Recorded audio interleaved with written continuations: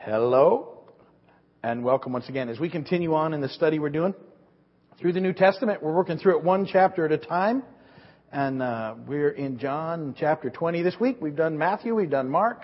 We skipped over Luke because I'm coming back to Luke. We're going to finish John, then we're going to do Luke and Acts together because they were written by the same guy. They flow rather nicely, and then we'll pick it up from there on. We are a year and 10 weeks into our 5-year plan to get through the New Testament. So, we're doing well. Then after that, 15 years, we'll have the Old Testament knocked out. One chapter at a time. And anybody that's here with me for the entire 20 years will get a certificate.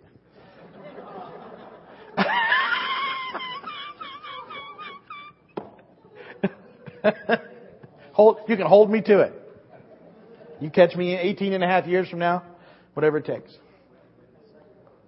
Then see, the plan is when I prayed about this, I had a 20-year thing, and then I thought, and if I could do it another 20-year run, that would be pretty good. So if you stay for the next 20 years, I'll gold plate it.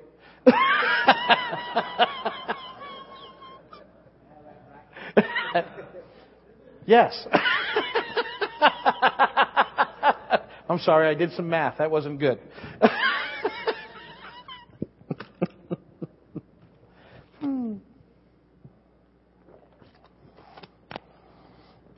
Okay, see, I only had 25 minutes too, and I'm messing around. All right, now,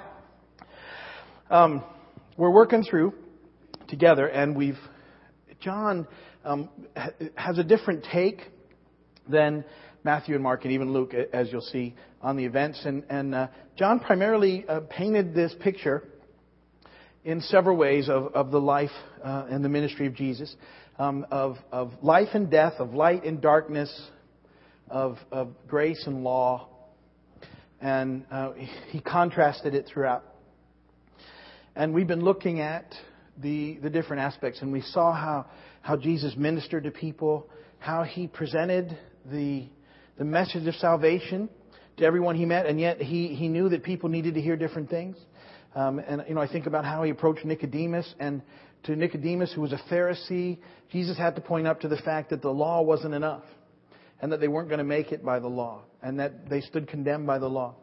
And yet he extended salvation to Nicodemus. And as we saw at the end of the last chapter, Nicodemus comes and helps Joseph of Arimathea with the body of Christ and getting in the tomb. And my hope is that is a sign that Nicodemus heard Jesus and knew what he needed to do in order to find life. But we also saw, and this is way back in John 3, then in John 4, the Samaritan woman comes up, and Jesus' approach with her is completely different, although the message of salvation stays the same, because she already knew she couldn't keep the law, that she was a mess. And yet what she had to know was that she had great value in God's eyes. And she needed to see that part of what was happening so that she could get saved. And see, Jesus works throughout this book, and John captures it in those terms. And so if you're looking for it, you see it all the time. Life and death, light and darkness, law, grace. When John 18 and 19, the thing that we saw for most of those scriptures, those verses, those chapters, was darkness.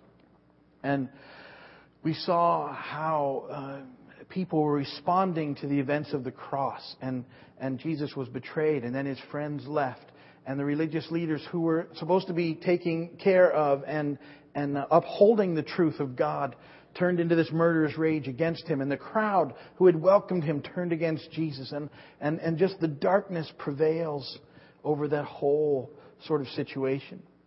And yet at the end of 19, we see the light begin to come back through. Even before Jesus dies, He's there on the cross, and yet He's caring about people. He takes care of his mother and his friend in the process. We see in one of the other gospel accounts how He actually ministers to a criminal who's standing by. We see Him moving out. He forgives those who have put Him there. This is an amazing contrast to the darkness as the light begins to demonstrate itself. And yet we left the end of chapter 19 where Jesus completed His ministry and He died. And they'd taken the body and they put it in a tomb. And that was where chapter 19 finished. And I think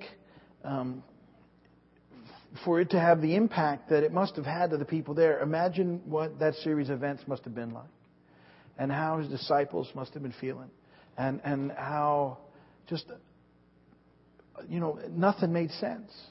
The 3 years that they'd spent with Jesus, and even though he tried to prepare them for this time, they couldn't hear it. They hadn't heard, and they hadn't understood. And now this one who he'd led them, and he'd loved them, and they were together. He was gone, and they didn't understand, and they'd run away, and they were dealing with all those issues as well, and now he's dead, and he's in the tomb, and it seems as though darkness has prevailed and won. And yet we know that's not the case. And as we move into John 20, we begin to see the neat now contrast from darkness to light. And so let's look at John chapter 20 together.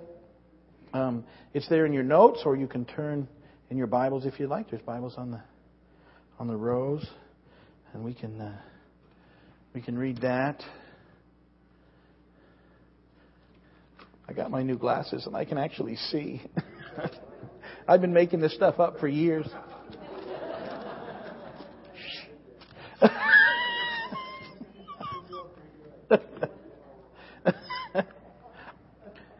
It says what? No. Okay. Verse 1. Early on the first day of the week, while it was still dark, Mary Magdalene went to the tomb and saw that the stone had been removed from the entrance. So she came running to Simon Peter and the other disciple, the one Jesus loved, and said, "They have taken the Lord out of the tomb, and we don't know where they have put him." So Peter and the other disciple started for the tomb. Both were running, but the other disciple outran Peter and reached the tomb first. He bent over and looked in at the strips of linen lying there, but did not go in. Then Simon Peter, who was behind him, arrived and went into the tomb. He saw the strips of linen lying there, as well as the burial cloth that had been around Jesus' head. The cloth was folded up by itself, separate from the linen. Finally, the other disciple, who had reached the tomb first, also went inside. He saw and believed. They still did not understand from Scripture that Jesus had to rise from the dead. Let me pause there just to go back to my little pet theory that I know makes everybody a little crazy. But remember I said to you that church history forever, and they probably got it right, says that this other disciple is actually John, because he's writing about himself. But it could be Lazarus, and the reason I say that is he understood because he'd had the same thing happen to him. And if you look at every account where that term is used, it doesn't come into play until after John 11, where Lazarus is actually identified as one that Jesus loves. Every time it comes up, it just always kind of strikes me that, okay, church history says it's John. I'm good with it. I'm not going to fight church history. But it could be Lazarus. So now every time you see it, you'll think of it. Well, that could have been Lazarus. And it could have been. And apparently he's faster than Peter. So, but it makes sense, doesn't it? See, the reason I often think about that, and I'll say it with one other time, and then we'll quit thinking about it. I probably told you, but I think it's fascinating. Hang on. Because at the end of the book, so you have Lazarus, who's unique in history because he was dead and he was raised back to life, right? Other than Jesus. I mean, Jesus is different. It's a whole, but there's something about it. And this thing happens at the end of the book in John 21. This is just something to think about. Verse 20 says, Peter turned and saw the disciple whom Jesus loved was following them. This was the one who had leaned against Jesus at the supper and said, "Lord, who's going to betray you?" When Peter saw him, he asked, "Lord, what about him?" And Jesus answered, "If I want him to remain alive until I return, what is that to you? You must follow me." And it seems like that might fit Lazarus and what has happened to Lazarus. That has nothing to do with the rest of the study. I just keep thinking about it, and it caught my mind again. So, back on task. Verse 10. Then the disciples went back to their homes, but Mary stood outside the tomb crying. As she wept, she bent over to look into the tomb and saw two angels in white seated where Jesus' body had been, one at the head and the other at the foot. They asked her, "Woman, why are you crying?" "They have taken my Lord away," she said, "and I don't know where they have put him." At this she turned around and saw Jesus standing there. But she did not realize that it was Jesus. "Woman," he said, "why are you crying? Who is it you're looking for?" Thinking he was the gardener, she said, "Sir, if you've carried him away, tell me where you've put him and I will get him." And Jesus said to her, Mary. And she turned towards him and cried out in Aramaic, Rabboni, which means teacher. Jesus said, do not hold on to me, for I have not yet returned to the Father. Go instead to my brothers and tell them, I am returning to my Father and your Father, to my God and your God. Mary Magdalene went to the disciples with the news, I have seen the Lord. And she told them that he had said these things to her. Verse 19, on the evening of that first day of the week, when the disciples were together with the doors locked for fear of the Jews, Jesus came and stood among them and said, peace be with you. And after he said this, he showed him his hands and side. And the disciples were overjoyed when they saw the Lord. And again Jesus said, peace be with you. As the Father has sent me, I am sending you. And with that he breathed on them and said, receive the Holy Spirit. If you forgive anyone his sins, they are forgiven. If you do not forgive them, they are not forgiven. Now Thomas, called Didymus, was one of the 12, was not with the disciples when Jesus came. So the other disciples told him, we have seen the Lord. But he said to them, unless I see the nail marks in his hands and put my finger where the nails were and put my hand into his side, I will not believe it. A week later, his disciples were in the house again, and Thomas was with them. Though the doors were locked, Jesus came and stood among them and said, peace be with you. And then he said to Thomas, put your fingers here. See my hands? Reach out your hand and put it into my side. Stop doubting and believe. And Thomas said to him, my Lord and my God. Then Jesus told him, because you have seen me, you have believed. Blessed are those who have not seen and yet have believed. Jesus did many other miraculous signs in the presence of the disciples, which are not recorded in this book. But these are written that you may believe that Jesus is the Christ, the Son of God, and that by believing you may have life in His name. And blessed be the word of the Lord. A couple other neat things just before we hop into this, things to think about. And then I'll take a few minutes as we sort of look through the chapters. The disciples are meeting behind locked doors because they're afraid of the Jews. Sometimes people try and doubt the resurrection of Jesus. And they said things like I told you last week, that He didn't really die, He fainted or He swooned or whatever. Something happens, this is what you need to think about. Something happens to the disciples that they actually ultimately leave the locked, closed doors, and they get out and start preaching the good news of Christ again. Something happens. What got them out of there? What caused them not to be fearful anymore? They saw the resurrected Jesus. They knew what had happened. And they were willing to go and do whatever it takes after that point. But at this point, they're hiding behind locked doors because they're fearful. They haven't quite figured out what it all means. And yet they see Jesus. And that's what gets them back out again. So when people begin to doubt that, that's a question asked. Well, what made the disciples go back out? How did they turn from people that were afraid and wouldn't leave the closed rooms to people that boldly stood out in the marketplace once again and started the church and got things rolling? That's something to think about. And then the other thing is this. Though the doors were locked, it says Jesus came and stood among them. Now, I get a kick out of that. So apparently He just kind of walked into the room. Now, some people think that and this is just something to consider.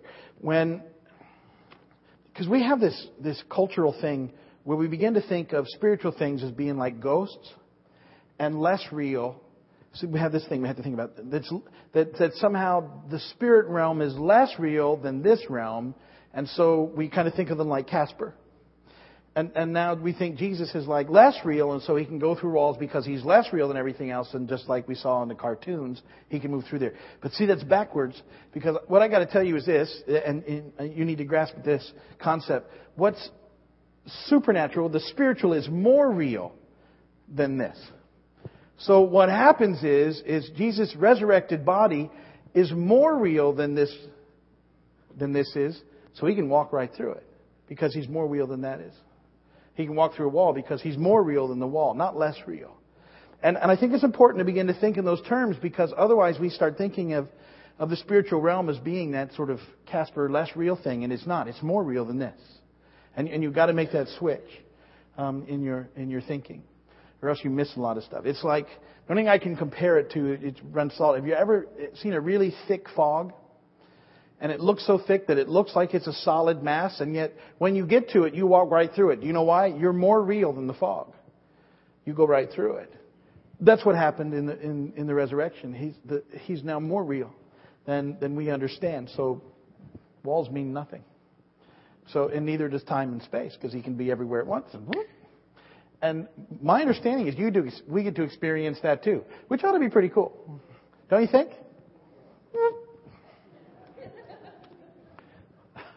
I don't know where I just went, but it was but the sound effect was good, wasn't it? Back.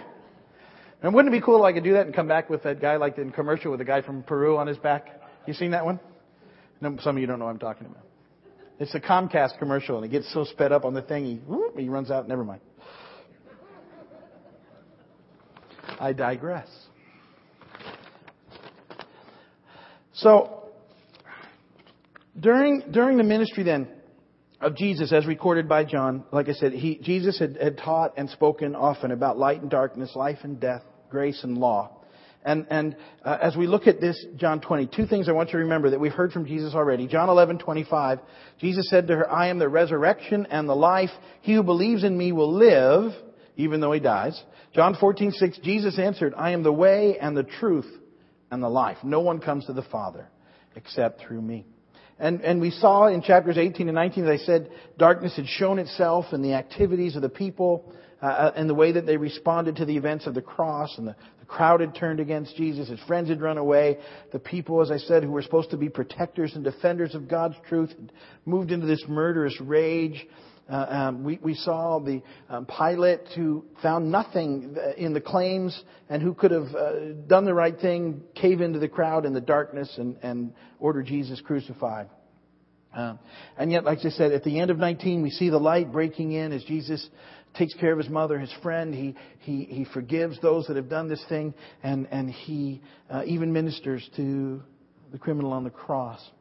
But now in chapter 20, we see the ultimate evidence of who he was and the ultimate proof of all that he taught. Jesus defeats death, and he's resurrected from the dead.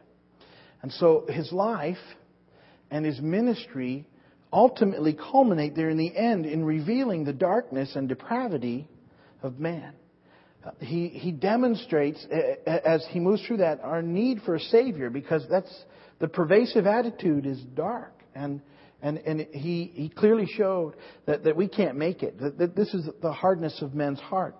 And yet, the death and resurrection reveal then God's divine mercy and grace and love. And all these things are being pictured again by John in this contrast of dark and light. Paul writes this about the resurrection in Romans 1:4. And who through the Spirit of holiness was declared with power to be the Son of God by His resurrection from the dead, Jesus Christ, our Lord. This pivotal event proves and backs up everything that Jesus said about Himself and everything that He taught, and proves our need for a Savior, and then gives us an answer to our need in what He's done. Makes it available to all of us. We read in those first 9 verses our sort of eyewitness accounts of what took place by Mary and Peter and John. And at first they're not even sure what the empty tomb means. And in John 29, after all this stuff, it says they still did not understand from Scripture that Jesus had to rise from the dead. They hadn't quite figured it out yet. Remember the huge paradigm they were fighting in that the disciples were all the time thinking that Jesus was about to rise up politically and reestablish the Davidic kingdom and would conquer the Roman Empire and everything else that had taken away all that the Jewish people had lost and restore them to their place. And all the time that He was ministering and the disciples saw the power happening and even moved in the power, they were convinced that this was going to be the reinstatement of the kingdom, and yet they missed this part of the prophetic stream that had to go first. Because Jesus will, in fact, do that when He comes back. But first, He had to take care of sin. And that's what He's done at the cross. But they hadn't connected the dots yet. And even into the book of Acts, and we'll see this, because we have so much trouble shifting our own paradigms that we would be just like that. But I love it in the book of Acts, after all this discussion and all the fighting of the disciples, who would be the greatest? What's going to happen? What about your kingdom? Jesus dies. He's resurrected. He comes to them in this between time since the resurrection and before the Pentecost in that 50 days. And He shows up, and the disciples ask Him this question: are you at this time going to establish the kingdom? They're still thinking and they still haven't, so they're connecting it, but slowly, okay? And yet what's happened is about to become more and more clear to them. In John 20, and verses 10 through 18, first thing that happens is that Mary encounters Jesus. I love their encounter. It's a great description. And she first thinks He's the gardener. And so, apparently, because I told you He's more real now than He was. Not that He wasn't real, and she doesn't recognize Him until what happens? He says her name. Then she knows immediately. You know Jesus knows your name? You ever think about that? Knows everything about you. Everything you're going through. Cares about every hurt that you have. And knows you by name. Calls her name and she responds. And then in 19 through 23, the disciples, 10 of them, they all get to see Jesus. And they're overjoyed. Thomas isn't there. And they tell Thomas what's happened. And Thomas says, not good enough that you guys saw it. Unless I touch Him, get my hands on Him, feel everything, I won't believe. And verses 24 through 29, 1 week later, Thomas gets his doubt answered as Jesus comes. And Thomas realizes who He is. And his statement is pivotal in John 20:28, because when he says, my Lord and my God, it's a picture of skeptical and doubtful people. When confronted by the evidence of the resurrection, he ultimately announces that indeed this is God in the flesh. And his statement is a personal testimony of one who has been there and now understands what's happened. And it ties back into the first chapter with verses like John 1:4 that says, in Him was life, and that life was the light of men. John 1:14, the Word became flesh and made His dwelling among us. We have seen His glory, the glory of the one and only who came from the Father, full of grace and truth. John 1:14, the Word became flesh and made His dwelling among us. We have seen His glory, the glory... Oh, I repeated that verse twice. Pardon me. I was really getting into it too. I have to go back. Because the other verse is John 1:18. It's in my notes wrong. And I only have myself to blame. John 1:18. No one has ever seen God but God, the one and only, who is at the Father's side and has made Him known. So the resurrection of Jesus then is proof that He has overcome the power of death and darkness.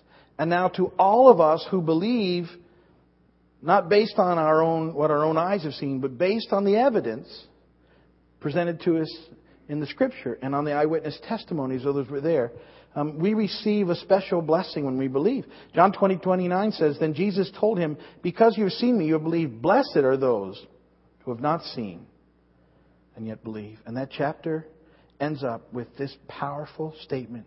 Because He lives, we also will live with Him forever. Let me read it to you exactly. But these are written that you may believe that Jesus is the Christ, the Son of God, and that by believing you may have life in His name. Because He lives, we believe in Him, we now live with Him forever. And that's the heart of what's taking place there in John chapter 20. Next week we'll finish up the Gospel of John. And there's a neat account, one of my favorites, where Jesus comes and reinstates Peter in a great way after Peter's betrayal. Remember, 3 times Peter denied Him, and 3 times Jesus will reinstate him, so it's all gone. And then when we get to the book of Acts, you'll see how powerfully Peter is used in the ministry as the church starts. So we'll end it there. If you're watching by video, thanks for watching. If you're up in Williston, hi guys. Good to see everybody in Williston. And Scott and Pammy and Dave and Cindy, all them, they'll pray for you there if you need prayer. I'm going to pray for the group here. If you're watching on the internet and you need anything, email us, write us, call us. We'll do what we can for you. But go ahead and pass me up your prayer requests, and I will pray for you here.